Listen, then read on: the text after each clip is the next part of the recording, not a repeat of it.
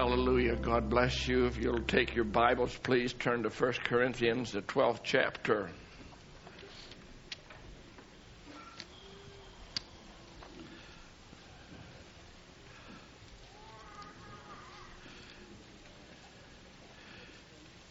We'll read. We're going to read there. Before I read 1 Corinthians 12, hold your finger there, and I'm going to read some selected verses out of Genesis 2.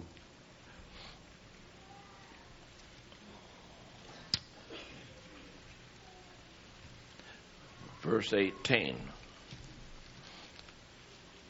And carrying on from Wednesday night, for those of you that were not here Wednesday, it might be a little more difficult for you to kind of follow, but I'll try to make it as clear as possible.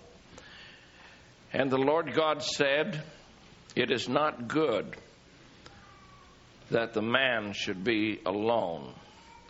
I will make him an helpmeet for him." Verse 21. And the Lord God caused a deep sleep to fall upon Adam, and he slept. And he took one of his ribs and closed up the flesh instead thereof. And the rib which the Lord God had taken from man made he a woman, and brought her unto the man. A scripture that you're all familiar with tells us in Luke, and as it was in the days of Noah, so shall it be also in the days of the Son of Man. They did eat, they drank, they married wives.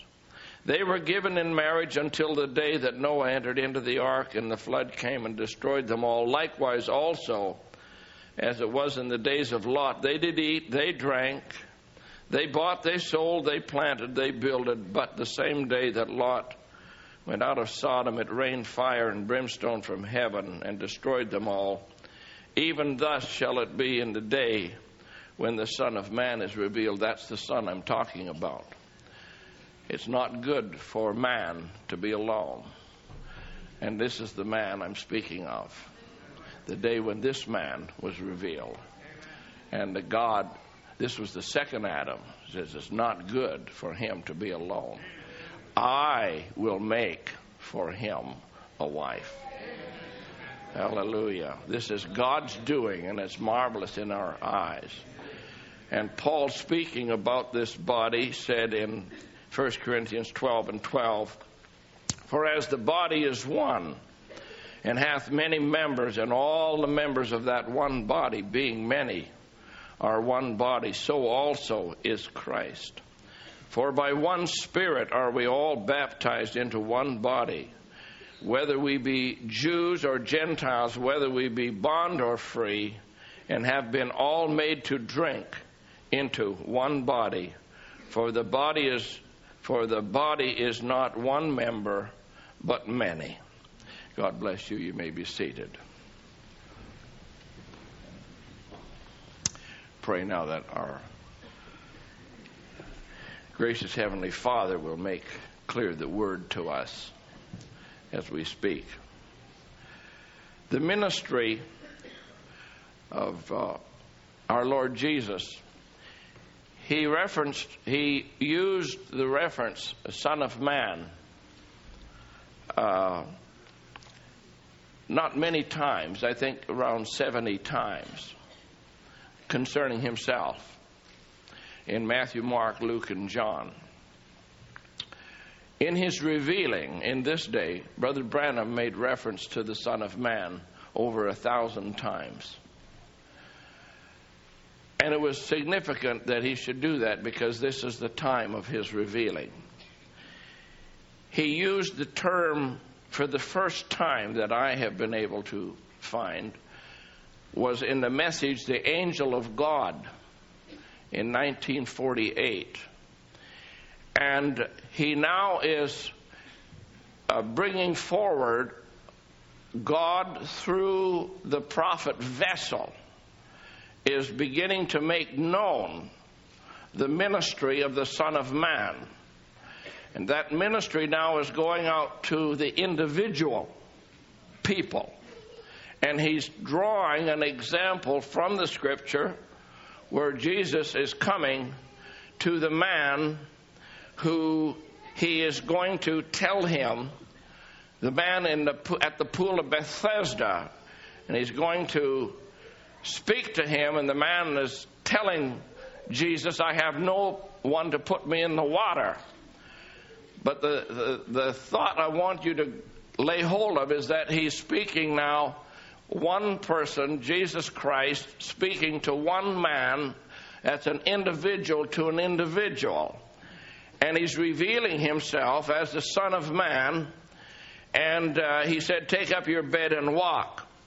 When Jesus was questioned, and this is what Brother Branham is speaking of, when he was questioned, he told those that were questioning him that the Son of Man could do nothing except what he's seen the Father doing before. So what he sees the Father do, so doeth the Son likewise, the Son of Man. That was Brother Branham's first instance of the use of that term. His last one is in the very last gathering he has, which is communion in 65. After the entire ministry is all finished. But now it is not a one-on-one. He's not describing a ministry of one person to an individual. But now in the communion, he's saying that we do this because that we are giving thanks to him and among one another, eating bread between each other. See, it's not individual now. Now it's a community, it's a group. And wine between each other as his blood and his flesh. And then he quotes, except ye eat the flesh of the Son of Man, you have no life in you. The last time he used the phrase. Now it has gone from a ministry from one to one. Now he's brought it into a community. This is a body. We are eating bread with one another. We are drinking the wine with one another. And except ye eat the flesh of the Son of Man. So this revealing of the Son of Man, God has taken it and it has evolved from one to the community, to the union. Rather the gathering of the people, the body. And I think that is very significant. There is a thought that's well known in this generation, which usually I think is used to describe political persuasion, someone who may be persuaded one way or another, and it's individualism or collectivism. And individualism is thought more, I think, tends more to democracy, while collectivism tends more to the communist or communism. And incidentally, I don't think that communism, as we understand it, or as you know it, in nations who have identified themselves as communist, I personally, and this is my own personal thought, believe it's the highest form of capitalism because it's only a handful of people that hold all the wealth. At least in democracy, and which tends towards individualism, the individual is free, and of course there's various levels of thought along that line, but those that have in a democratic society, they feel that we have a certain collectivism as well, because you go and vote for who you want and the majority wins, and that who goes into power. And so in one sense, it has been a collective movement. On the other hand, it's an individual. Everybody has the honor of the individual. They can go as far as they want and go as high as they want and earn as much money as they want and live as high as they want, or go out in the woods and get lost if they want to and live as a hermit. Whatever the individual wants to do, that's what's respected. And I find that in the individual, and you'll see, well, you might say, well, why did you swing this way? Well, because that's exactly what we started in the ministry of the Son of Man. He just starts with individual. This person, that woman, that man, this person over here. But at the end of the ministry, I want you to see that it's not the individual. It is the collective body. And it is for the betterment of the body. We are not within the body of Christ permitted to do just what we want to do. We are called to do what is for the benefit of the whole body. And that is what's important, you see. And so we don't want our understanding of the Scripture to be tainted with what is known in the world as being individualism or collectivism, because, the thing is, even within the body of Christ, it's not a democracy, and neither is it communism as we understand it. And yet we are to have things in common. A lot of you have come from colonies which were based on and from the Scripture, and they had all things in common. And you know that they don't have that in the community of the colonies, because only a few, just exactly like the communist nations, only a few held all the wealth and all the power and all the authority and all the decision making was just in the hands of a very few. That's not having all things in common. That's not the way it works. I'm glad for the community that was birthed on the day of Pentecost, which is under the leadership of the Holy Spirit. So we're not just individuals. We don't do, and we cannot be. We are a part of a body. In the rapture message, the prophet said, you are a part of God, because you're an attribute of God. So God doesn't think of us, and He does not deal with us and does not look upon us as being just a loose gathering of people. But we are a functioning body dependent upon one another and interact with one another. This world now would have you, because of the society that we live in, you can live in your own little sphere. I can live in my own little sphere. We can come here under one roof, etc., and mingle around for a while and shake hands and smile at one another. That's not what God has in mind as a body. He has in mind a body that is integral with one another. We interact with one another. We are to be concerned about one another. We're to be affectionate to one another. We're to love one another. And we're to understand that this body operates for the benefit of the body. We cannot look upon one another and see someone in need and have our bowels closed up, our bowels of compassion. And yet, on the other hand, we find that there are those that in this society that we've been raised into that believe in individualism. They go off on their they believe what they believe. They may be believers of the message, but they live a very individualistic life until disaster comes and suddenly they believe in the community. Great collapse of some kind. Maybe when they're healthy and strong and all the rest, they're just roaring ahead. You don't hardly see them. And suddenly they're sick. Oh, they want everybody to know. Pray for me now, come to my aid. Well, that's fine, and that's what we're supposed to do. But the thing is, we need to know ahead of time that that's not the order of the day. That's not the way this body functions. Go roaring ahead and just, have great financial success and then have a financial collapse when they were going ahead. They weren't committed to the body at all. But then when disaster came, suddenly they're happy. There's this community feeling of the body come to my aid. We want to have that revelation long before that happens. And so you are a part in the invisible union. He said the anointed word of his day, of which you are a part by predestination. You are a part by predestination of the anointed word. In the message, God's power to transform, you are a part of the Word because He was the Word at the beginning, and you are the Word now. You're a part of the Word. And when you saw the Word and see the Word function and have the record of how the Word functioned and operated, we are a part of the same Word.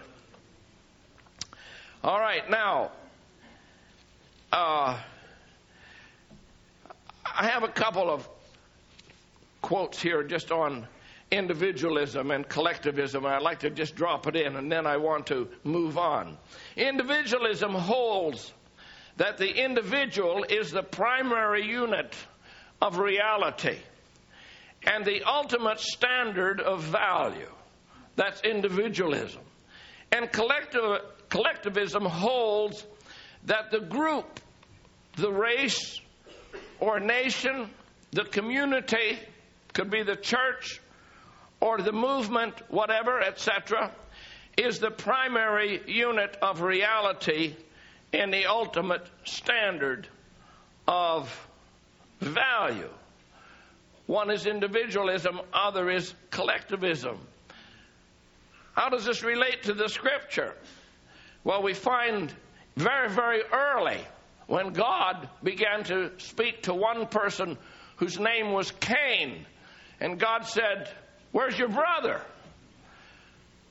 And the common phrase that's quoted so many times, "Am I my brother's keeper? Am I responsible for my brother?" God wouldn't have asked if he hadn't been responsible. Am I my brother's keeper? The truth of the matter is, yes, we are our brother's keeper. That's how the body functions. We can't be just isolated in our little own sphere. We are our brother's keeper. This is a body. It's a functioning body. And I have much to say about that today. And the Lord said, "Where is thy brother, Abel, thy brother?" In Romans, Paul says, "Therefore, if thine enemy hunger," so it goes beyond the body. "If thy enemy hunger, do what? Feed him.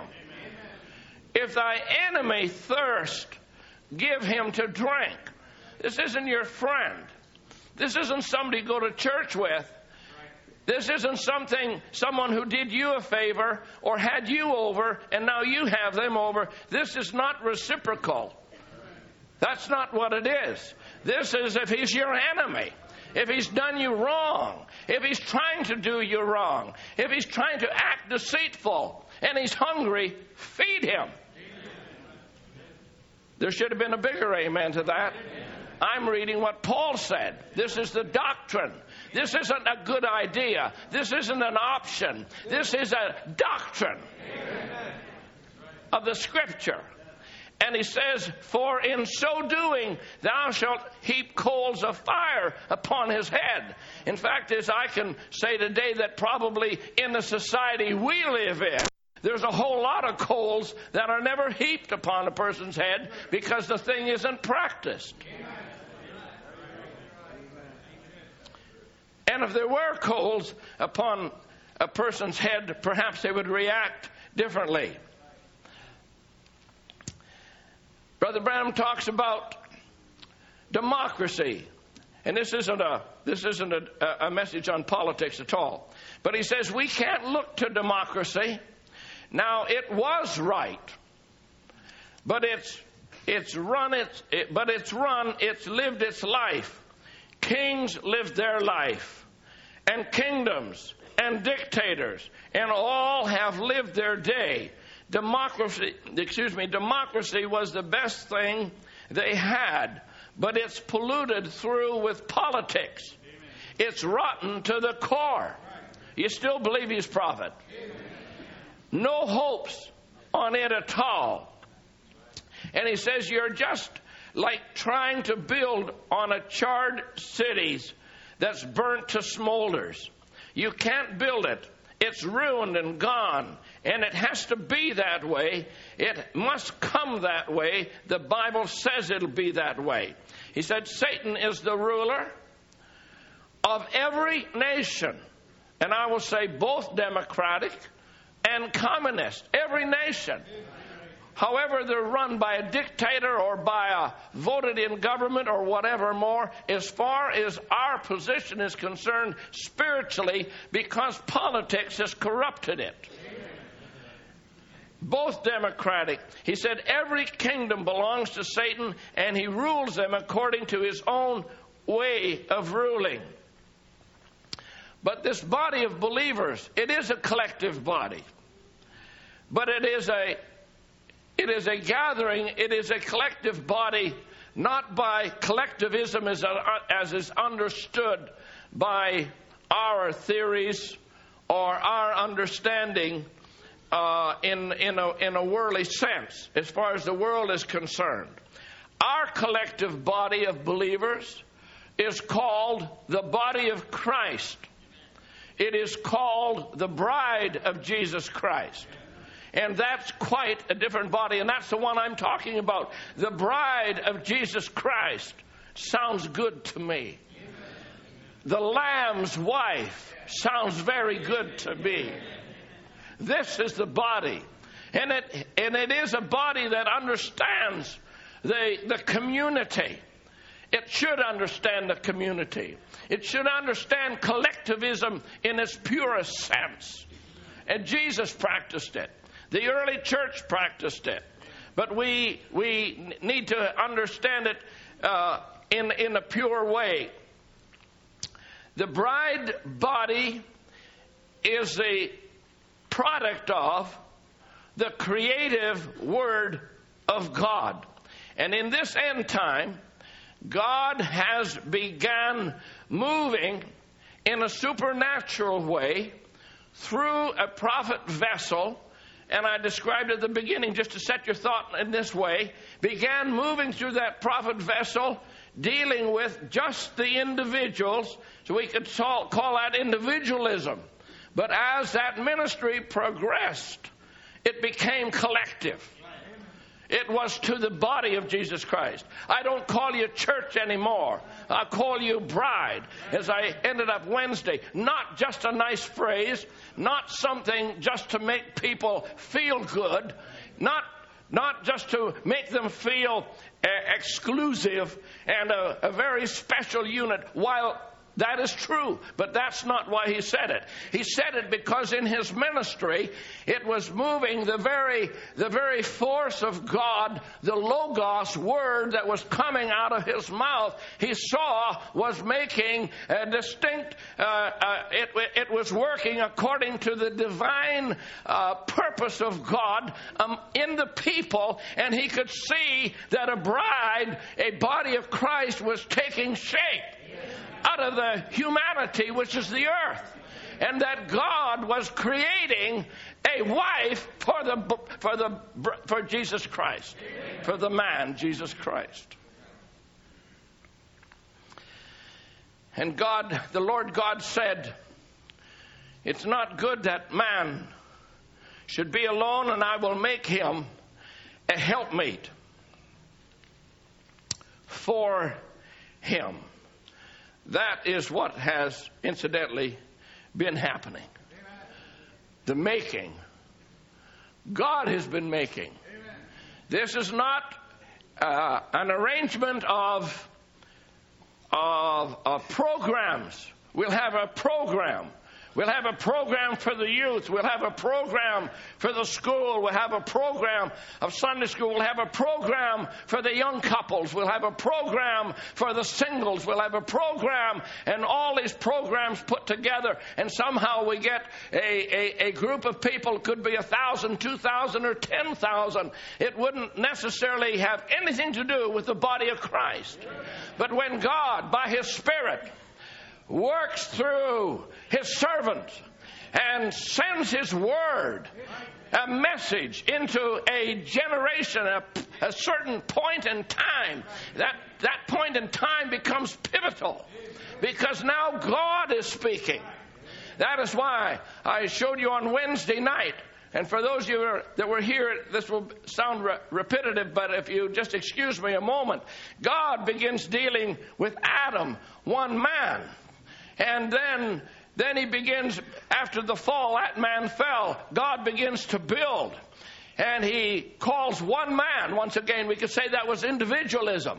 Calls one man out of all the earth. And he's the man who has the blessing of God. I will bless you. I will bless your seed. I'm going to give you, individual, this land. But then out from him comes Isaac. And out from Isaac comes Jacob. And out from Jacob comes the 12 patriarchs. But in the very beginning, God in his mind, he didn't have just the individual in mind. He had the whole collective body in mind.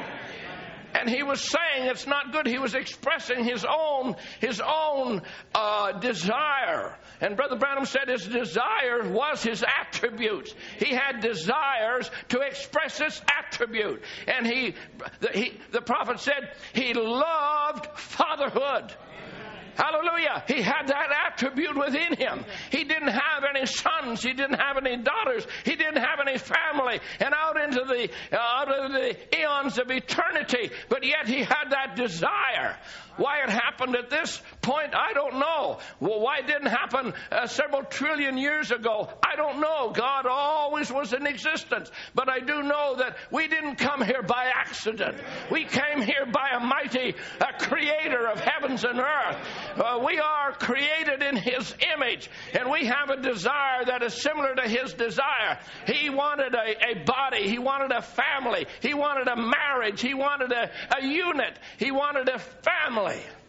He desired this family. And when he called one man, he began to deal with him because he wanted to bring out this family. And his arch enemy slipped in and caused that first Adam to fall. And God began to build. And he begins to lay a foundation. He lays a cornerstone down. And it's Abraham, a faith, and he lays another corner down, Isaac, and he lays another corner down, Jacob, and he lays another fourth corner down for his masterpiece, and that's Joseph.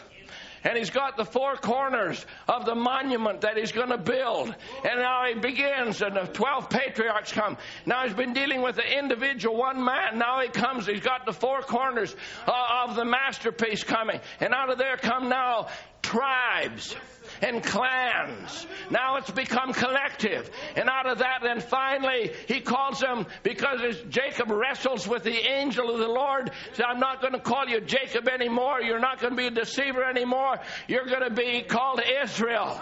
And those that came out now, they have a different status. I'm going to call you now the children of Israel.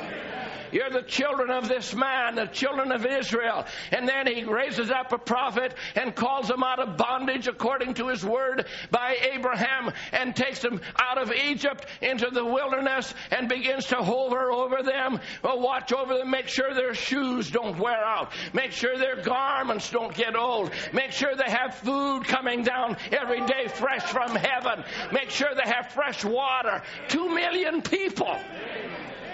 Railroad tank loads of water every day for all of these people. God looking over his family.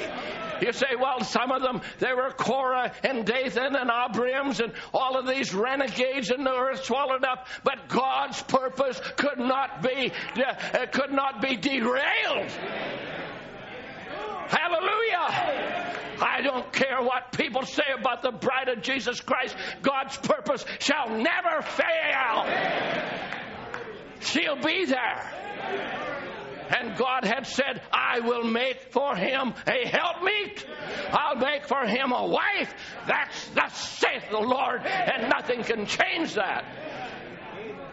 and this body of people. And then God speaks to Abraham and says, speak to the people, make known my word, and they'll be a peculiar people unto me. They'll be a holy nation unto me. They will be a congregation of Israel. Now he calls them on Exodus the 12th chapter, just coming to the blood sacrifice. Now they'll be a congregation.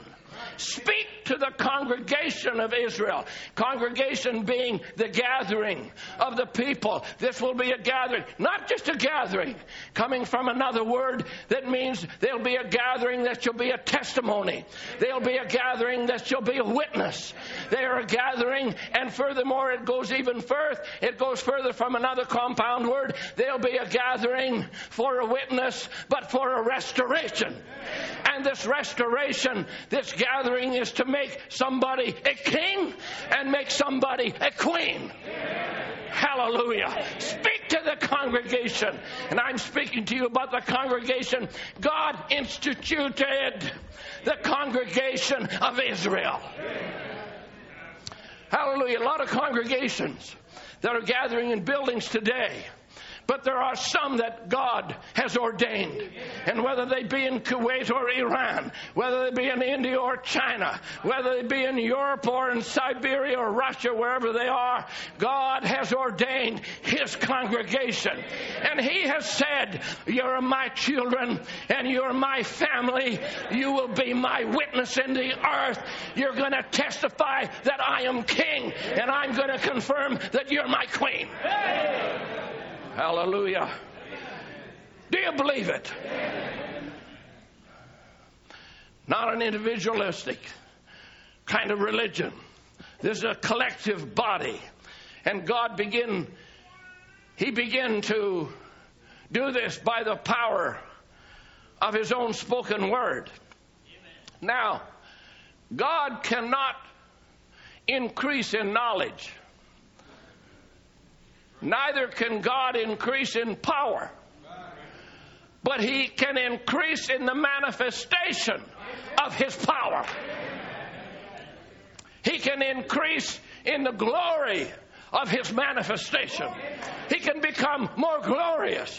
He can ever expand. They tell me that the universe is an expanding universe, that there are more galaxies and more. Well, that doesn't bother me at all. I would believe that probably that's exactly right, because God you can't put Him in a box.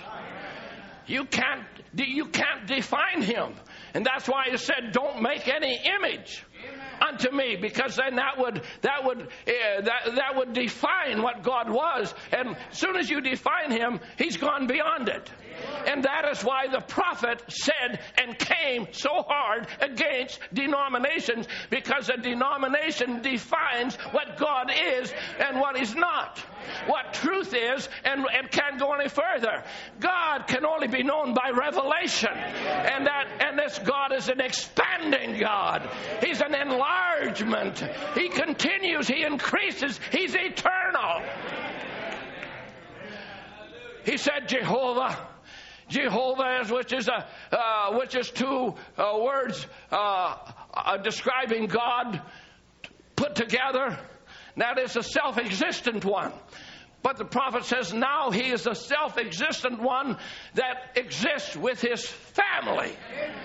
And he said He cannot be self-existent anymore. He exists with His family. He exists with you.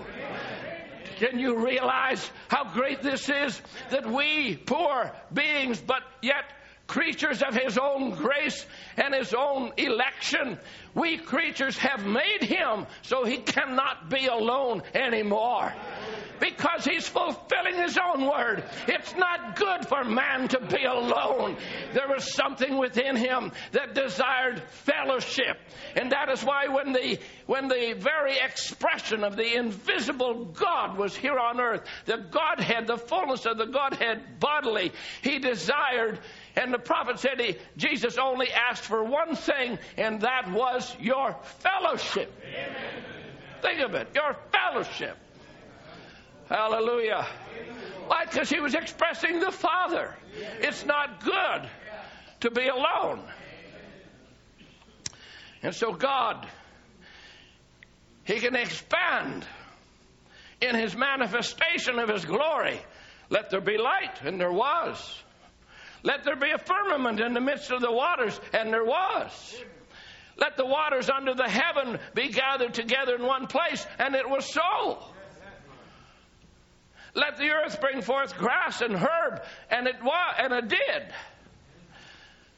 Let the waters bring forth abundantly the moving creatures that have life, and it did. Let the earth bring forth the living creatures after its kind, and it did. And God created man in His own image, and He did. He created him. And He said, and I will make a woman. And He did.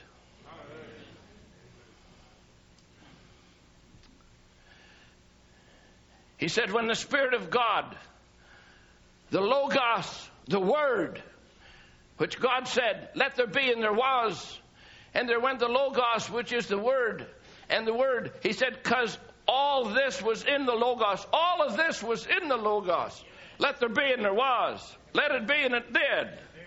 It was in the Logos to begin with. It was in the Word to begin with. And so when the Word proceeded out, that which proceeded out had to happen, because it wasn't the man. We don't even know in what form God spoke it, but He said it before there was any earthly form. And so when Jesus came, the perfect image of the invisible God standing upon earth, and He said, rise up, take up your bed and walk. He did. Because it was the Logos that was coming out. Not just the voice of a man, but the Logos was speaking. Behold, and they were. And as the Logos began to breathe upon the earth, there came marine life, building up to bird life, onto animal life, and finally there was something in the representation, or looked like the thing that was brooding over it. You see, God, He's saying God brooded over the earth. He brooded, the Spirit of God moved. Oh, it wasn't 24 hours. He brooded, and He brooded, let there be, and there was. Let the waters, and it did. Let the earth, and it did. He kept brooding over the earth. Kept brooding until came one like Him. Looked like the one. It was a representation of the one that was brooding, standing upon the earth. And then God maybe stepped back and said, it's very good. This is very good. He was now seeing His attributes. I had certain desires, now I see them manifested. And it's very good. After He said it was very good, the Scripture says, and all the animals, those are something that God had in His mind. And all of these living creatures begin to pass before Adam. And Adam, with the very intelligence of God, gave name to all the animals, each male and his female, passing by. And then the Scripture says, but there was none found for Adam. And God says, it's not good. Not Adam. Adam, he didn't say, I'm lonely. I see all these going by in pairs, but there's nothing for me. Oh, Adam didn't say that. God said it. It's not good for man to be alone. He's finished his creation, the original creation. That's why the prophet says byproduct. He says, I'll make for him a wife. I'll make a woman. Had nothing to do with her choice and nothing to do with Adam's choice. Had to do with God's choice. And God brought the woman to the man.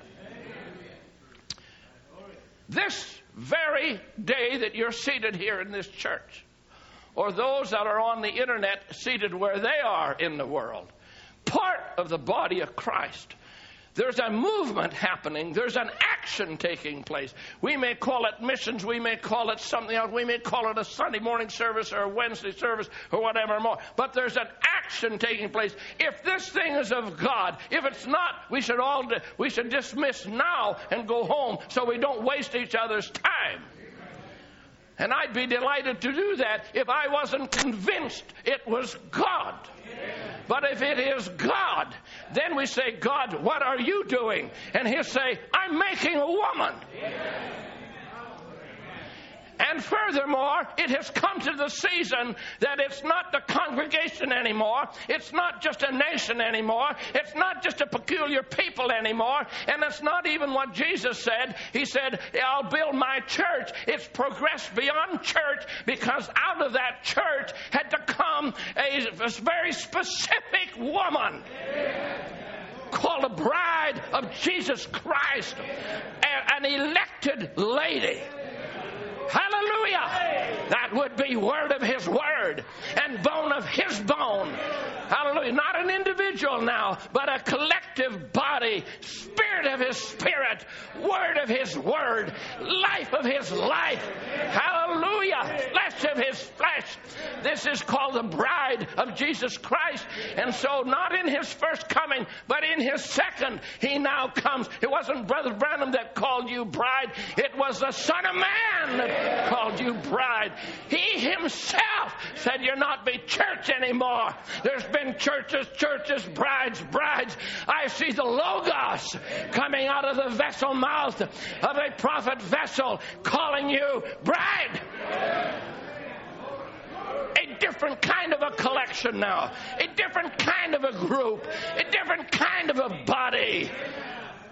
God, the Logos. And I'm going to bring her to the man. Some of us, I trust all of us, we talk about a body change. I'll tell you that scripture only exists because God intends to bring some by that method. He intends to change their atoms while they're breathing. You'll take one breath in time and the next one will be in the eternities. He intends to take you, but that action will be to fulfill that scripture. I'm going to bring the woman to the man. And you'll come to the man. Hallelujah. Some may come by the way of the grave. And they have died. They've been separated from life, separated from their loved ones, and they're buried beneath the soil. But God has decreed, I'm going to bring the woman to the man. And though they may be nothing but ashes scattered to the seven seas or buried beneath the earth of the soil, God is going to bring them back in a resurrection and show that the last enemy to be destroyed, not just to be defeated, to be destroyed, is death. Hallelujah. In this man, Jesus Christ in his first coming realized something perhaps we didn't realize, but he, the Creator, knew that we were born in sin and shapen in iniquities. We had a husband we were already united to, and that husband was our first nature, which we got through our byproduct birth, through a natural sexual birth. We came into the world born in sin, shapen in iniquities, with a nature speaking lies and living all kinds of a debauchery life. But God, rich in mercy, said they cannot be taken and held from me. And so God, in his great mercy, what he did was he came down himself. Hallelujah. And Satan in Eden took the head of the woman and said, did God say? And God himself didn't take the head of the woman, but he took her womb. And he created a seed. And out of that womb came one called Jesus Christ. He was the perfect image of the invisible God, and God was in him. He was God and man. Hallelujah. And he took our covenant with death. He took our covenant that came through a sexual birth. He took our covenant to the cross, and it could only be destroyed by death. And so he took our sin, and he went to the cross and took our covenant with death and died himself. One individual. One individual. God starting the redemptive process with one individual. He was the first fruits of many. He was the first sheaf that should be waved over the people. And the waving of the sheaf was a testimony by God that there were more like him that are in the field. You weren't even born yet. The body you're sitting in was only elements of the earth. You weren't even born. Your mother and father hadn't even conceived you yet. You weren't even in anybody's thoughts. But God knew that you're going to come on the scene at a certain time. Not when Jesus would walk here and call you church, but when Jesus would walk here in another body and call you bride. Are you following me?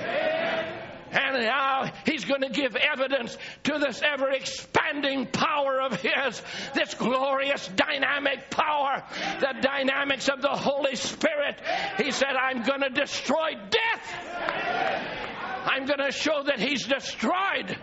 He was destroyed at Calvary, and our Lord Jesus raised with the keys of death, hell, and the grave. But now that was a single individual. But now it's going to be a collective body. They're going to rise. They're going to rise. Hallelujah. In the resurrection morning. There'll be a resurrection. My brother, why can we say that? Because it is spoken and it shall be. Let there be, and there was. Let it bring forth, and it did. And he says, through the Apostle Paul, we shall not all sleep, but we shall all rise. We'll not all sleep, but we'll be quickened in a moment, in the twinkling of an eye. Hallelujah. One of these days, more certain than I'm standing here, more certain than you're sitting there, there will come those raised from the dead. Hallelujah. They must be, because the Word has already said it. The Logos has spoken. Hallelujah. And it cannot be any other way. And they'll begin to mingle with those that are alive. There'll be a sweep. Oh, I don't know what you feel this morning, but there'll be a sweep. Oh, God, let that sweep. Let me be a recipient of that sweep. A sweep over our bodies. And a change in our atoms. And we'll defeat death while we walk here on earth. Oh, let me be a part of that. Don't you want to be a part of that? You think I'm just excited? That's the truth of God's Word.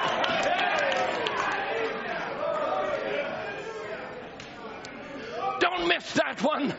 There'll be a sweep. The Logos has already spoken it, and it will be exactly as he said it. He said, there will be a bride. He saw it already. There will be a bride. And the very word coming out of his mouth was creating that bride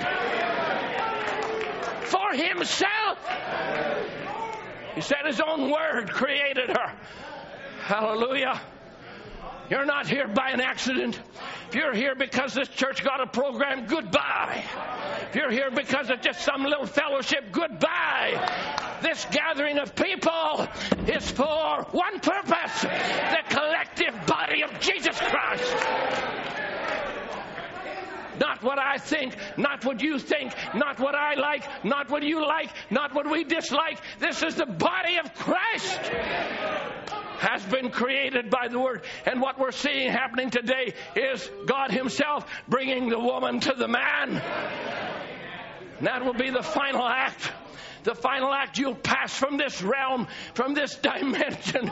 Oh God, let it be. We'll pass from this dimension into another one, into the arms of our lover. Hallelujah. Hallelujah. You think Adam loved Eve? Wait till you see this.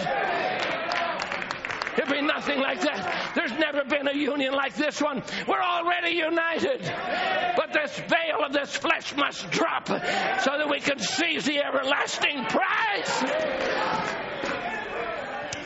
That's why this isn't just religion. That's why this church isn't like other churches. That's why this message is not like other denominations. They aren't even the same. They're not in the same planet.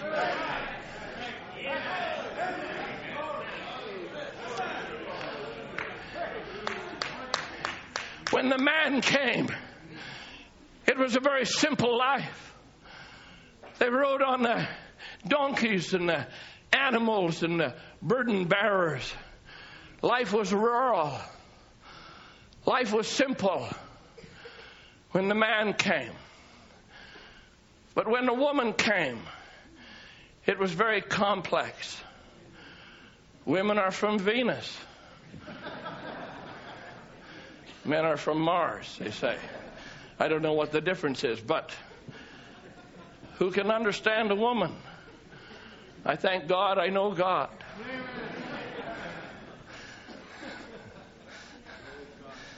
Canst thou understand this creature? Thou knowest.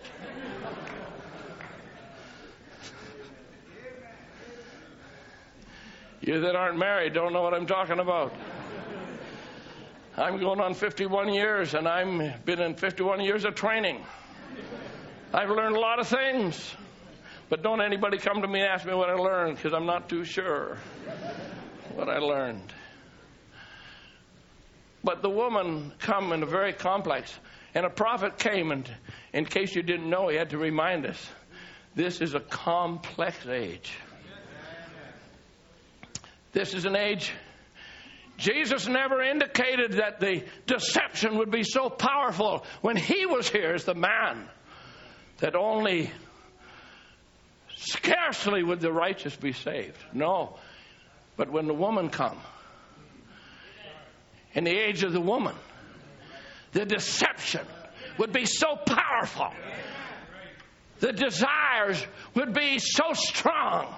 The enemy, Satan himself, will have taken the seals, so to speak, off of himself. He would have come out in the open and enchanted the people with every delight, with tantalized their every feeling, every sense, be it taste or smell, with all the perfumes and all the beautiful things and all the fragrances and all the foods and all the drinks and this and that, and this is new, and flashing it before the people. New this, new that, try this, try that. And the people get on this mill and go, a new religion, a new sound, a new music, a new this. Everything's new. Oh, my brother, my sister, that's the age, the complex age of the woman. But in the midst of that complex age, in the midst of that deception, in the midst of that perversion, rises out of the earth a beautiful, pure, virgin wife for the man. I will make for him a helpmeet. And he brought the woman to the man. He took centuries raising the man out of the earth. When God called Abraham, that's what he had in his mind, was Christ. It wasn't just Abraham, it was Christ. When he called him, I'm going to give you a seed. Isaac, come the other. Jacob, Joseph. God in his mind saw Christ. And he's raising him. Where? Out of the earth. He formed the first Adam out of the earth.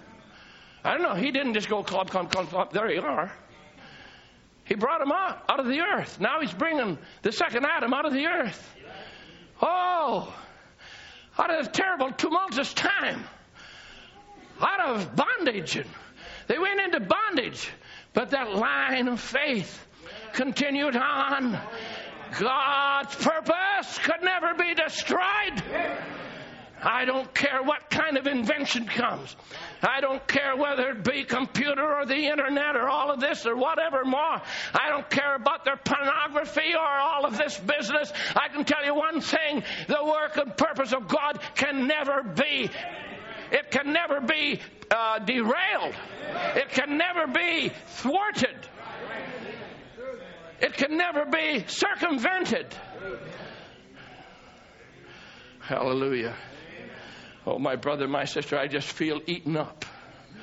I feel consumed with this. With this. It's not good for him to be alone. And the Bible says when Jesus was here, it says of him, and all men, Brother Branham called it his church. I'm trying to make as much headway as I can. He called it his church, his 12 disciples, and they left him and fled. He came to his own, and his own received him not. But as many as received him, to them gave he power to become the sons of God. But he came to his own. He's a man rejected of men and acquainted with grief. This was a part of this whole program. He was alone. But the same word abides. It's not good for him to be alone. There must be someone, because the attribute of God called for fellowship. You think that God would hunger and thirst for fellowship, desire and yearn for fellowship, and allow some fallen archangel called Lucifer to prevent that? Not in a trillion years. Couldn't stop it. But even though, and you'll find wherever the word came, and the word then comes into and begins to issue out from Apostle Paul. And Apostle Paul, he says, all men have forsaken me. You want to go and listen to present stage of my ministry. Now in this day, Brother Branham says, all the doors are closed. And he goes right to the same scripture. He says, Demas hath forsaken me. He said Demas didn't go off into sin, but he just forsook him. And he described, there was a man that was with Brother Branham, a very, very wealthy man, and his first name was Demas. I do not want to call his name in public, but he was the founder of the Full Gospel Businessman's Voice. And on down the road, and Brother Branham describes before it even happened, he says he went off and he chose the big things, chose the wealth, and chose those things. And I saw where that man sits on the platform with a Catholic bishop, suggesting that Oral Roberts and another great Christian leader should go to the Vatican and be received by the Pope. He said, and I'm going to put that forward. I think that they should do that. Way earlier, here's the Son of Man in the vessel of a prophet. Amen. Brother Branham being a vessel, portraying, giving, allowing the Son of Man to be revealed.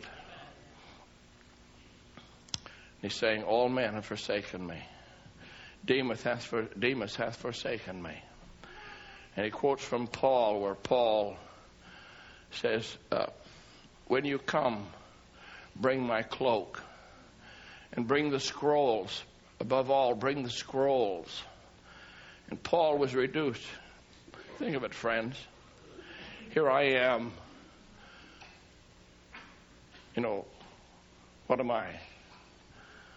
Below zero. And if I said, would you please bring my coat? There'd probably be 500 of you that'd bring a coat.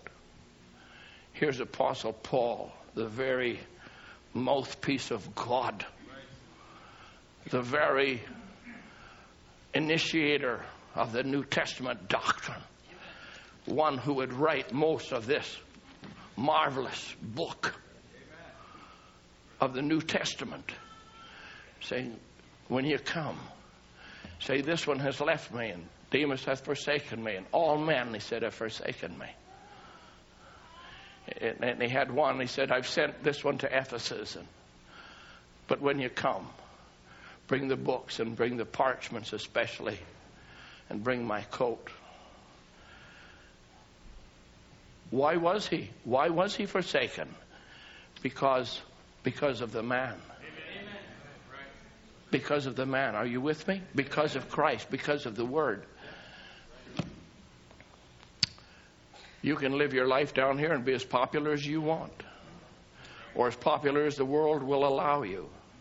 But as you begin to express Christ, and you will hear some things perhaps tonight from Brother Mustafa, and in those countries, and from Brother Tony, who just mentioned, if those men let it out, if they discover that they're Christians, it could either mean a bullet to the head, or at the very least, you lose your work, you lose your income, you're done, you're finished. I can tell you why. It's because of the man, Christ. You understand? But when he expresses himself, when he makes himself known, people see it right away. They know it right away. And so in this day and age, in this day, Brother Branham had to say, and he did say it. He said, it's not me that they hate. It's the message. He was a nice man. They loved to have him. And he goes right back and says, oh, that young prophet, Jesus of Nazareth. Oh, they wanted him. They wanted his sign. They wanted his miracles. They wanted that. They want the blessings. That's where the church got into trouble. Brother Branham said, you see the woman on the street, and then you see the spiritual church, because the church is a woman. What's a woman on the street do? She bears herself, the very graces that God has given her body to bring forth life, but exposes it to the world so that men can lust and commit adultery with them, making themselves prostitutes. That's strong, but that's the words that he used. And the prophet said if she dresses that way, now that is only indicative of the spiritual condition for the church. The church exposed herself, said, don't you want joy? Don't you want to be happy? Don't you want to be healed? Don't you want to have this? Don't you want to, all of these blessings, all of these graces that God gave the church, and exposed it to the world. No new birth, no repentance. I believe in repentance. I believe that it's the goodness of God that brings a man to repentance, and that godly sorrow worketh repentance. And I tell you what, my brother, my sister, I still believe in the old-fashioned need to be sorry for our sin. Sorry that we rejected God. Sorry we walked away from Him. And come with a humility and repentance. And then comes forgiveness. Are you with me? And so it was in this day that He had to be rejected. The message had to be rejected. And we have a rejected message. So we're not trying to make it popular. We're not trying to, expose the graces of the message. I believe it still has to come the same old-fashioned way. Amen. People have to come by repentance. Amen. And then God honors that. Amen. Hallelujah.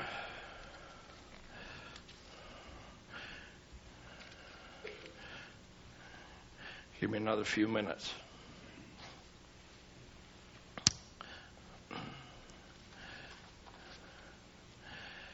In the message, Jehovah Jireh, He said, if you could just realize that the very one that you serve and separated yourself from the world to serve, the very one that you love, the very one that's going to stand in judgment, you in judgment with Him to be judged, if His presence can come right here and show that He's here. He says now, and He said the only difference, He said now His corporal body can't do it. I'm trying to acquaint you with the full scope of this ministry. The corporal body can't do it. There was nothing different. Nothing different. between Christ standing here 2,000 years ago in a corporal body, and he's telling them everything is exactly the same. The only thing, he can't do what he wants to do now, and the only difference is the corporal body. Now he's in the corporate body. He's in the body of Jesus Christ, but it is the same identical Christ. Oh, if we could have that understanding, that revelation this morning, personal revelation to you. It's the same Christ. I don't care how old you are, how young you are, or what your station in life. It is the same Christ. But it's just not the corporal body. It's the corporate body. And that's what God is dealing with right now. And there are some things, just as I draw to a close, there are some things, friends, that cannot happen in the individual, on an individual basis, quite the same. And that is why the scripture says, if 2 or 3 shall agree, it shall be done. Don't question God, and don't ask why that is. We can ask, but we won't get the answer. But the one thing I've taken you right from Genesis all the way through the scripture. One thing is absolutely certain. When God had his purpose and his program in mind, and you are a part of that program, if you believe you're part of that program, I am stating emphatically and irrevocably that what God had in his mind was a corporate, a body. The body of Christ. And that, in his final act, think of it, his final act. Oh my. He brought the woman to the man, and in that first instance, the fall came. They fell. She was deceived, and her husband went in to redeem her, and the fall came. And God immediately began to build another masterpiece and brought forth the second Adam. And now there's a wife for that Adam. And in the conclusion of the ages, in the end time, and here we are, his final act is to bring her to him, to show the ultimate defeat of what happened back there. And to think that you and I could sit here this morning and be a part of that program. It's so moving to me to think that he would call us nobodies. Call us insignificant creatures of the earth. And that he would allow us, as he said, an invisible union, creeping on the brittle threads. We little humans creeping on the brittle threads of life, and our very life stream being expended from us. And you're getting older, and you're going to get weaker, and death already rests on us. But with this great sentence that God has given, there'll be a bride, and she'll be a spotless bride. There'll be a resurrection. There'll be a supper table. There'll be these things. The very Logos that spoke in the beginning, let there be, is the same one that has said this. And if you just say, well, that was a man, he's a nice lowly Nazarene from Nazareth, his father's here, Joseph, and that's the way people treat Brother Branham's ministry. It's not that. You miss that completely. It's not that at all. It's so far beyond that. But when you get the revelation that that was the very Logos, hallelujah. If God wanted to say out of his mouth, let there be a lights in the firmament, it's the same one that spoke it. Brother Branham says of Jesus Christ, because he was creator, when he hung on the cross, he says everything had to testify that he was forsaken. Even the sun and the moon, which he created, stopped shining, turning their back on him. His creation left him, he said. His creation forsook him. His Father forsook him. His church forsook him. He was alone. But there was a word, he shall not be alone. For it's not good that man shall be alone. I will make for him a way. I don't know what you think about him, but to me there isn't anything that could be too good for him. And to think somehow, to grasp, somehow I'm a part of that unit called the body, the bride, the wife of the Lamb, the bride of Jesus Christ. Things are too wonderful for us. Nobody knows you perhaps better than yourself outside of God himself. And you know all your frailties, and you know all your weaknesses, and you know everything about you, know your failures. And to think, I'm part of what he took to make. I'll make a wife for him. I'll make a woman for him. In the mind of God. In the mind of God, somehow I say, couldn't you choose something better? Couldn't you choose someone with more integrity? Couldn't you choose a more sincere people? But it had nothing to do with that. It has to do with election. How glorious election is. I have chosen them. And nobody can question why he chose you, why he chose me. He has chosen us. And I will make for him a wife, a woman. It's not good that this man, the Son of Man, should be alone. I'll make for him a wife. And here in the end time, here you sit in the end time with this great, splendid, glorious honor. Sitting here beside your friends, your husband, your wife, your children, or whatever more. I want you to go out of this place saying, I'm part of what God has picked up out of the earth and began to form. Not a man now, but a woman. It wasn't, through the holy union of marriage, my mother and father came together and gave me life. I was birthed into this world. I'm a Norwegian, I'm a German, I'm a Brit, I'm this, I'm that, I'm Russian, I'm Ukrainian, I'm Canadian, I'm American. That's a bunch of nonsense. It was God taking a piece of the earth and said, I'm going to make a woman. And a woman's going to be suited to my son. Exactly to his taste. That's what this is all about. And there's nothing that can ever change that word of God that's been spoken. It has been spoken, and thus it shall be. Praise his name. Hallelujah. Hallelujah. Glory. Thy word, O God. That is his word. That's what he said.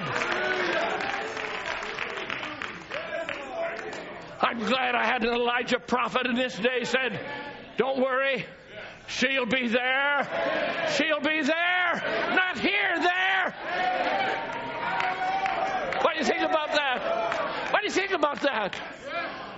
If he said you'll be here in 2004, that wouldn't bring any joy to my heart.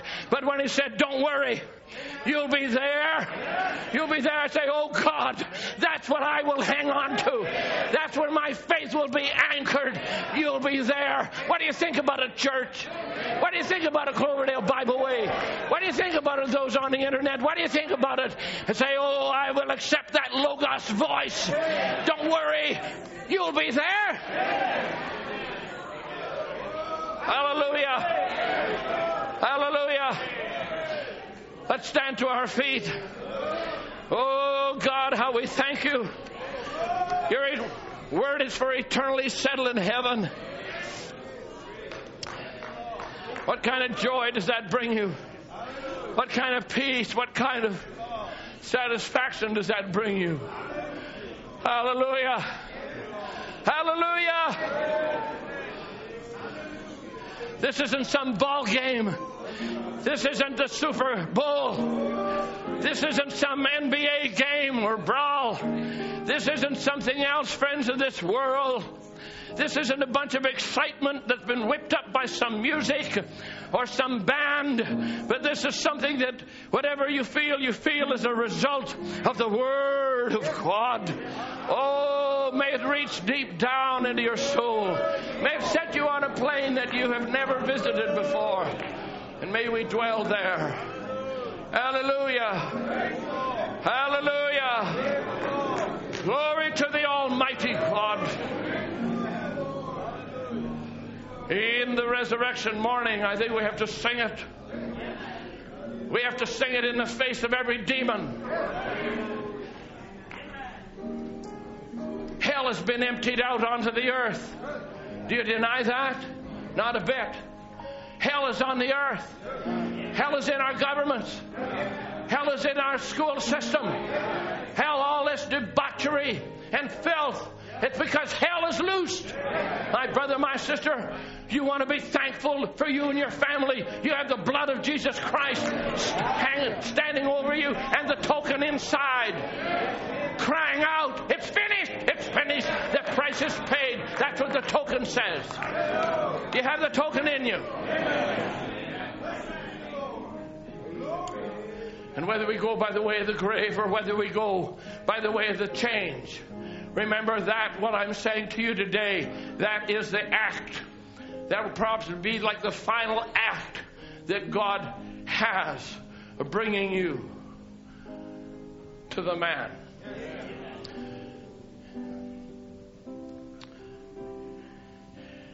You might say, well, Brother Branham said, I'm going to change it a wee bit. When God brought that, Brother Branham said, the most beautiful woman that ever lived, brought her to Adam.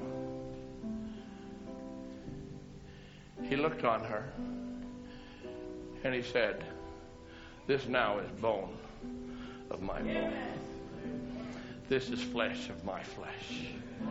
She shall be called woman, for she was taken out of the man. When Jesus, now in a bodily form, sees us, he'll look on it and say, this is the most beautiful thing that was ever produced off the face of the earth. Hallelujah. He'll look on it and say, this is bone of my bone. This is flesh of my flesh. This is the same spirit that was never divided from God Almighty. This is the same spirit.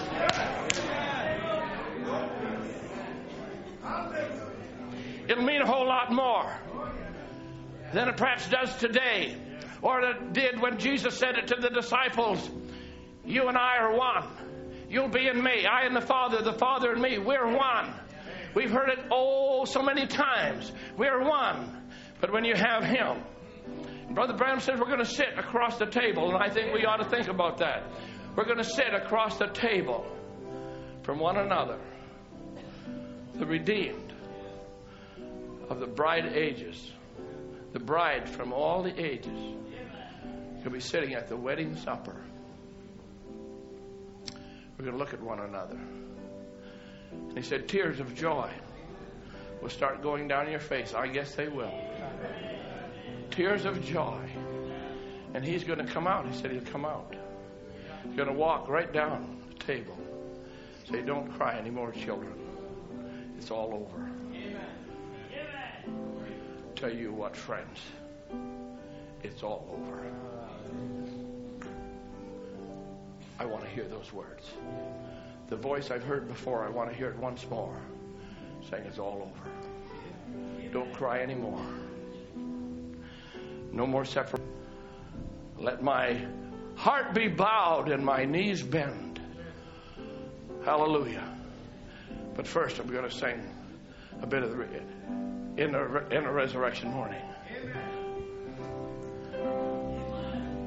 I want to be there. I believe we'll be there by his grace. All right, we'll sing a verse or two.